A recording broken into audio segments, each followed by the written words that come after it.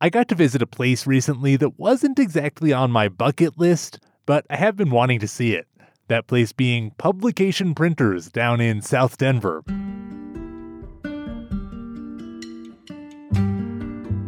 Every autumn, this business takes on one of the biggest, arguably one of the most important print jobs in the state. So we're looking at kind of the very first blue books of the year. This is like when the first autumn leaves fall or something. Exactly. It's the fall tradition. This is where they print millions of copies of the Blue Book. If you're listening to this and you vote in Colorado, you already have or are going to get one of these blue books in your mailbox. You can tell it's the Blue Book because it's a book and has a blue cover. Basically, it's a voter guide compiled by nonpartisan state staff. It's filled with information about ballot measures, arguments pro and con for those big questions that you have to decide on this November's ballot. So, Andy, you went to this printing office to see this blue book get printed. Did you just walk right in there? It wasn't actually easy to get in. This place kind of keeps its operations under wraps. It took me a couple of years of asking to even be allowed to get in there. But, I wanted to because I find the Blue Book to be such a fascinating piece of Colorado politics. It's a big part of how voters decide what to do with these big state-shaping ballot initiatives that we're always dealing with. All right, the QR code works. It's the first year we have a QR code in the book. That's exciting. Now, I still haven't gotten to see these things flying off the actual presses, but they did let me sit in as these state government staffers put the final touches on the Blue Book. They were checking out all the little details, one last copy edit here, making sure the page numbers are in the right place, making sure that everything was basically okay. How many times have you looked at this thing? I think you would know. You think that, but it gets harder to see stuff, I think, the more you look at it. Now, this was a relatively chill year for the Blue Book production team since there were really only 2 things on the statewide ballot. But one of those ballot questions is very complicated. These staffers were tasked with explaining Proposition HH. That's the big property tax measure, and it took them a full 12 pages of text in the Blue Book. I feel like all y'all's talents were on display. Tables, bullet points, graphics, gradients. Talents might be a little bit of a stretch of a word, an adjective. Whoa, 12 pages, that's crazy. That's a huge amount of analysis. Proposition HH is this question that Democratic lawmakers put on the ballot earlier this year. It would reduce property tax rates, and it would also have this big effect of cutting into Tabor refunds. When you put it that way, it sounds simple, but Proposition HH could have huge consequences for taxpayers and for a lot of things taxpayers rely on. That's why actually this whole episode is going to zero in on Proposition HH, because like these legislative staffers, I've spent quite a few months figuring out what the measure really does and why it really matters.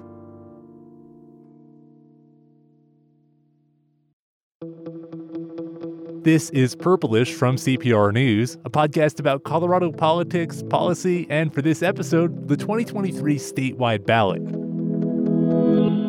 I'm Andrew Kenny. And I'm Benta Birkeland.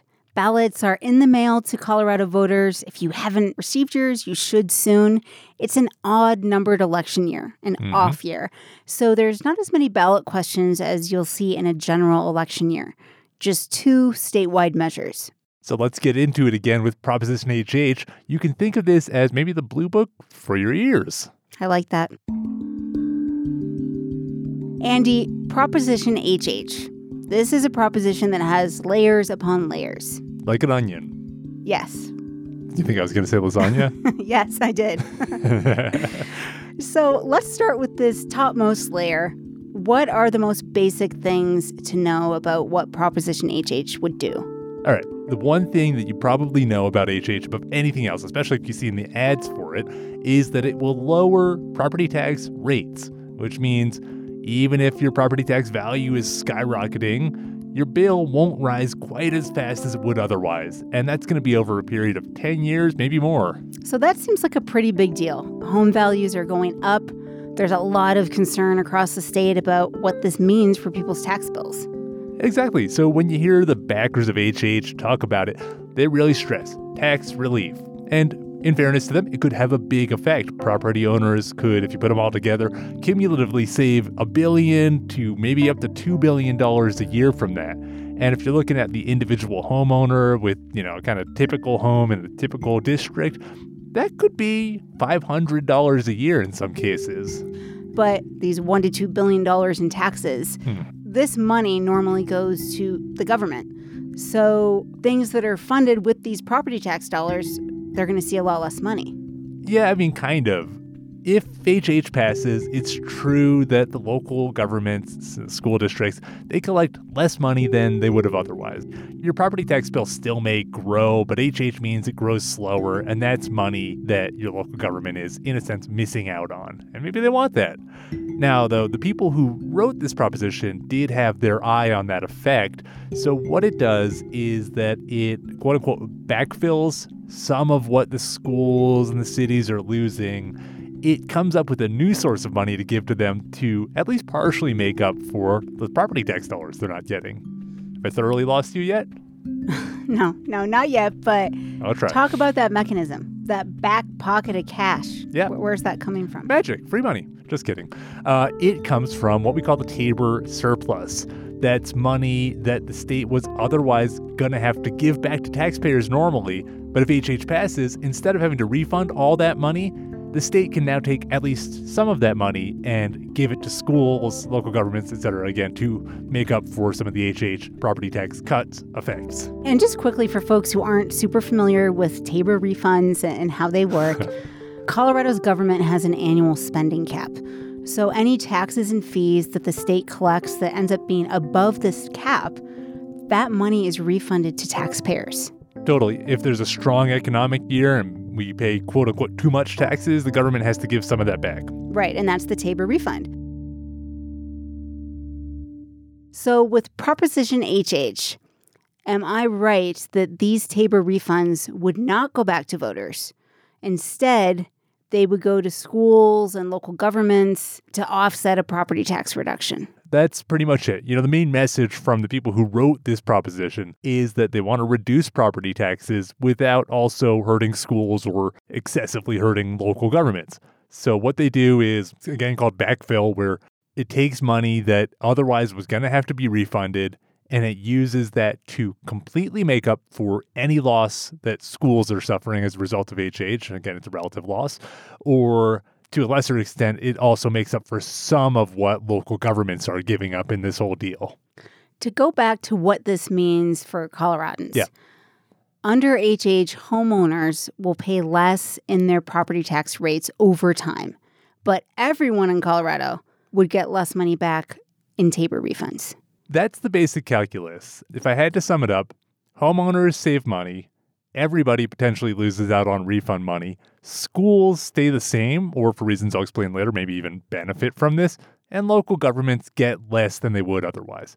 That definitely helps clarify it when you put it in that category of winners and losers. Mm-hmm. I think we both know, covering politics, that anything that does have winners and losers, there's a lot of back and forth, partisanship, politics, you name it, behind the scenes.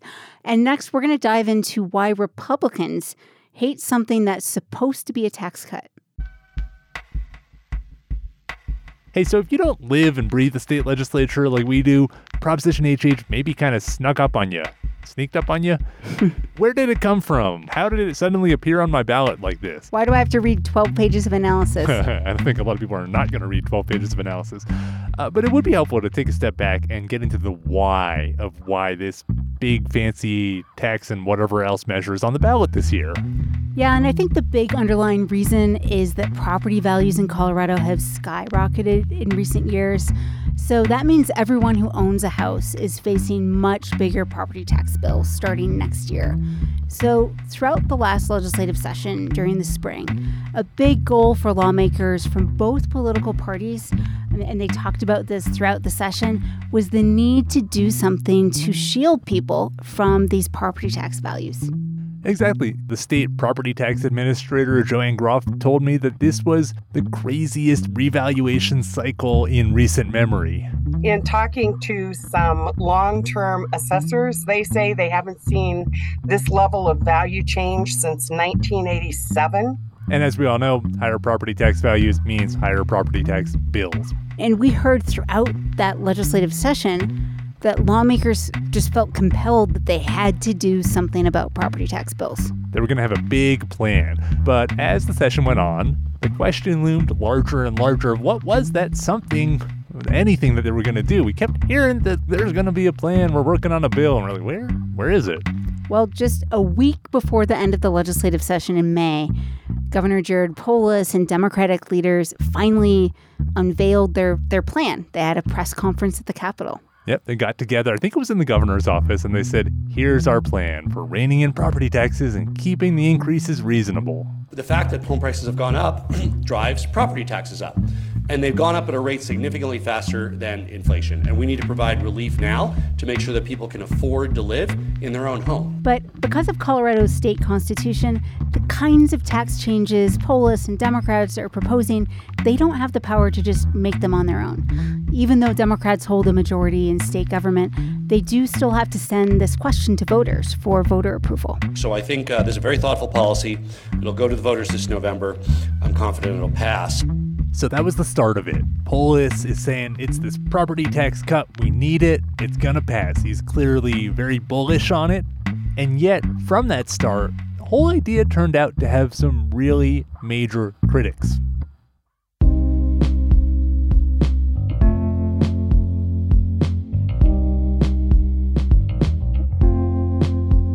One thing that was very notable at that first unveiling press conference, no Republican lawmakers were in attendance. When there's bipartisan support, you'll have lawmakers from both parties standing up there next to the governor and behind the governor to introduce the thing. Not this time. Exactly. And Republicans, usually they are in favor of tax cuts. That's one of their big things. Right. But this time they're not on board. Yeah, and I'd say that's for a couple reasons. First of all, some Republicans said, whoa, there's not enough time left in the session. Again, it was a week before session ended. Not enough time to vet this thing. It's moving way too fast. It's way too big. When I went back and looked, the proposal's 47 pages long. This is the original bill that created all this. Yeah, and as we've been talking about, it's complicated tax policy. You have the final week of the legislative session, which a lot of bills come down to the wire at the State House, and there's hundreds of other measures rushing through to make the deadline when the legislature adjourns for the year. So we're on this final day of the legislative session, and Republicans said basically that they were not going to have anything to do with this bill. And in fact, in the House, the minority leader, Mike Lynch, even led members of his party to walk out of the Capitol building in protest. Quite frankly, we're here to serve the people of this state, not the agenda of the governor. And if the governor cannot get an agenda item put on with 120 days and he leaves 3 days left to work his schedule through, we've had enough. Our votes don't matter. Yeah, and I would say that Republican and conservative critics also caught on very quickly that this was changing the Tabor revenue limit, affecting Tabor refunds. And some of them started to say, hey, maybe this isn't about property taxes. Maybe this is an attack on the taxpayer's Bill of Rights. And that's sacrosanct for Republicans, conservatives who support smaller government. They see this as a rein on government spending and getting money back into the hands of taxpayers. Exactly. So if you're wondering why do Republicans oppose this thing that's supposed to be a tax cut, maybe they liked the tax cut part, but they are now coming out in force to defend against what they see as an attack on Tabor. To sum this up here, Proposition HH started at the state capitol. Started with this idea of saving people money, which everyone agrees on. Yep. But turned into a big political fight the very end of session, passes on the last day. Democrats were able to put this on the ballot. They didn't need Republican votes. They didn't get Republican votes. So now we have this ballot initiative. And it's a political and a practical decision for voters across Colorado. Do they think this is the right direction for the state's fiscal policy for years to come?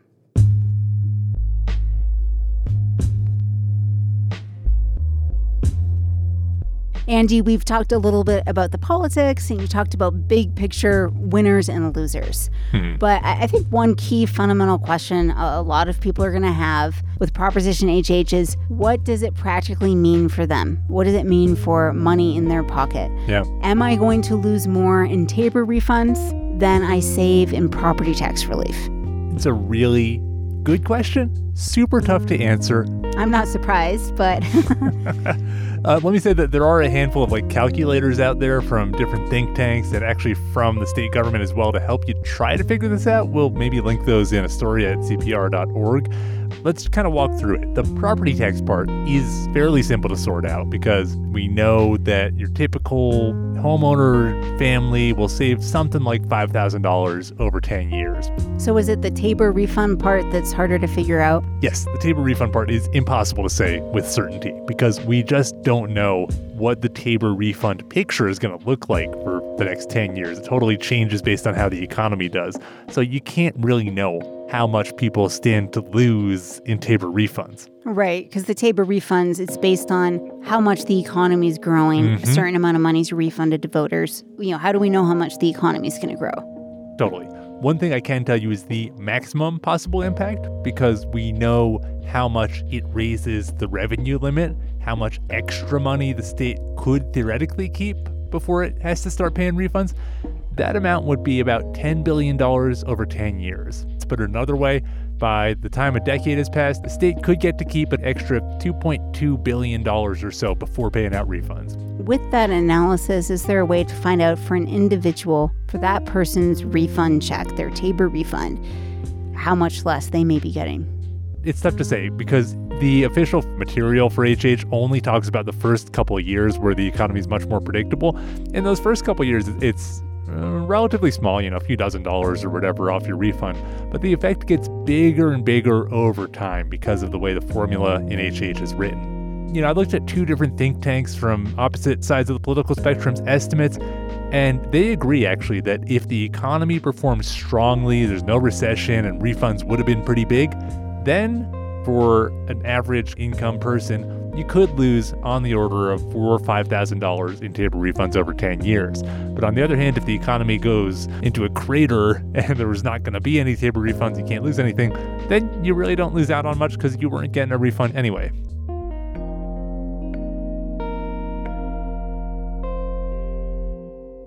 So if I'm following this correctly, Proposition HH should save a typical property owner around $5,000 over a decade. But then it could cost that same household about $5,000 in lost Tabor refunds. So it seems like it kind of balances out. Yeah, and to be clear, that's if the economy is strong. Chances are there could be a recession, so that changes the math a little bit. If they weren't going to get the refunds anyway, maybe it's a good deal for them in the end. But that also leaves out renters. Renters don't directly pay property taxes. So for the renters, it's like, well, worst case, they lose out on a bunch of refunds and they don't get any property tax relief in exchange. And I would say politically, this is a little surprising. Democrats, who hold the largest majority in state history at the Capitol, have made renters' rights and affordability one of the top priorities. So here you have this proposition that, like you said, if you're a renter, you don't pay property taxes, but you could lose your Tabor refund. Yeah, renters don't stand to gain much directly from this. I asked Governor Polis about that at that first press conference because it occurred to me as well. And what he said, though, is that renters basically indirectly pay property taxes through the rental rates set by landlords. So if the landlord's paying less, the renter's paying less. Kind of like trickle-down property tax economics. Later on, they added a little consolation prize for renters. In some years, there will be about $20 million of renter relief money going into a fund. But again, that's compared to hundreds and hundreds of millions of dollars of property tax relief money and hundreds of millions of dollars of potential Tabor refunds that are being affected. So pretty piddly. And you can't assume that a landlord will pass through a property tax reduction to a tenant.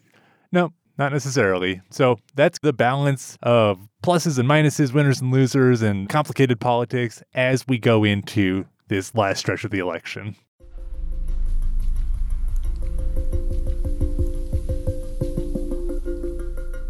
So we focused so far on how HH affects taxpayers and how it came to be, but there is this big piece that I think people may want to think about as they weigh in on how they're going to vote on this. What's that? Ultimately, it's about the size of Colorado's state government and what it spends money on, because that's a big part of what Prop HH actually affects. So how does that factor into all of this? We talked about how the state gets to, if HH passes, keep more money instead of refunding it. And we said that's going to be used to backfill the property tax dollars that schools especially are missing out on as a result of HH passing. But here's the twist. The state could actually end up retaining a lot more money, taking away, in a sense, a lot more of that refund money than the state really needs just for property tax purposes alone. Oh, okay. So it's not one-to-one here. So it's not schools lose $1 of property tax revenue and the state backfills that with just $1 of Tabor refund. Yeah, not necessarily. What really happens is that there's a formula that allows the state to keep more and more refund money each year, and it grows. It's got like a compounding number in there, so it gets bigger and bigger and bigger. And if the state keeps more tax money than it really needs just to pay for schools backfill and that local government backfill, that extra money just goes to the schools anyway. I got really curious about this, and I did a ton of long interviews with Democrats in the state legislature trying to understand this. And eventually they all kind of agreed that Prop HH isn't just about cutting property taxes. Their hope, and part of the design, in my opinion, is that it actually will help increase schools funding in the long run by retaining more refund dollars. It's not just backfilling schools, it's actually potentially growing schools funding somewhat substantially. I mean, that's something Democrats for years have been trying to do. Yeah, totally. And, a lot of them had backed a different version of this idea, part of this idea. You remember in 2019, Prop CC, that would have basically entirely eliminated Tabor refunds and used that money for schools and roads and colleges. And that failed. Correct, by about 7 points. So now with Prop HH, we're once again debating this topic of using refund money. HH is different because it wouldn't entirely do away with refunds, and it does include this property tax cut this time. But if you talk, again, enough to Democrats, they'll agree that HH could have this effect of growing the school's budget. I think this helps explain why conservatives are so vehemently opposed to Proposition HH. Because it seems like if it passes, it will really reduce some of the limits that the state has on spending and growing state government. And the government could grow pretty massively. Yeah, exactly. And, I'll add that a lot of the supporters still maintain that this is supposed to be a property tax measure first and foremost. And hey, if it happens to help schools a bunch, so be it. It's all about framing. You could take it multiple different ways. Right. But this does go to a long-time goal of many on the left to really loosen that Tabor limit or maybe just do away with it.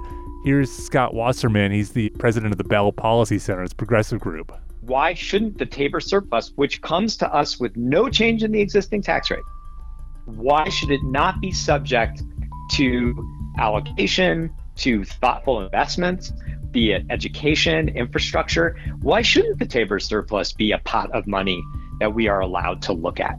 Well, I mean, you are allowed to look at it, but the state constitution says only voters can ultimately decide what to do with that surplus.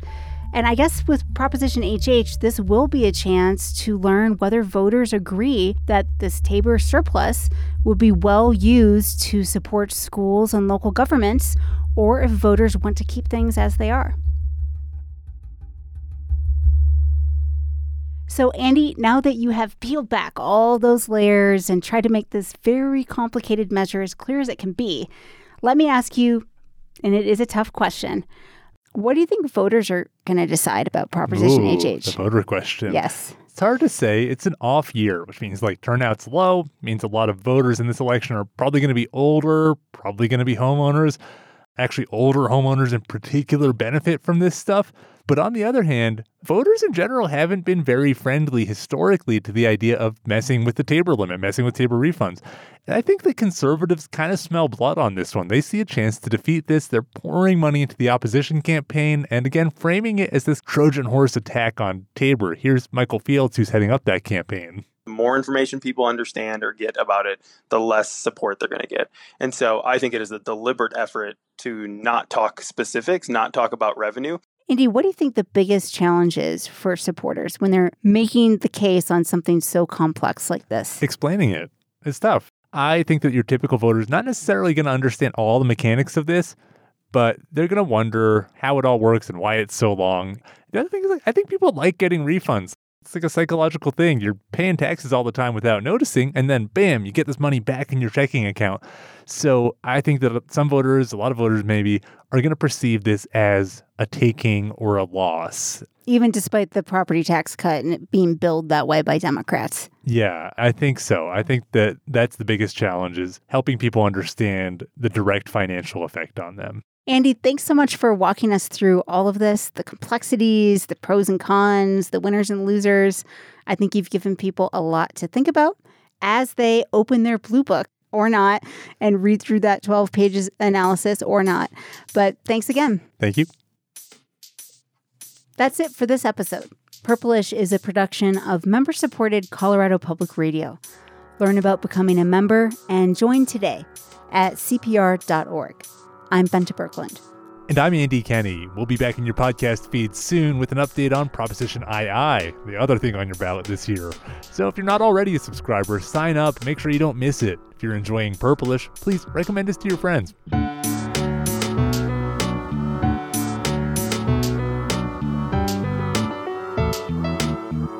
This is Purplish from CPR News.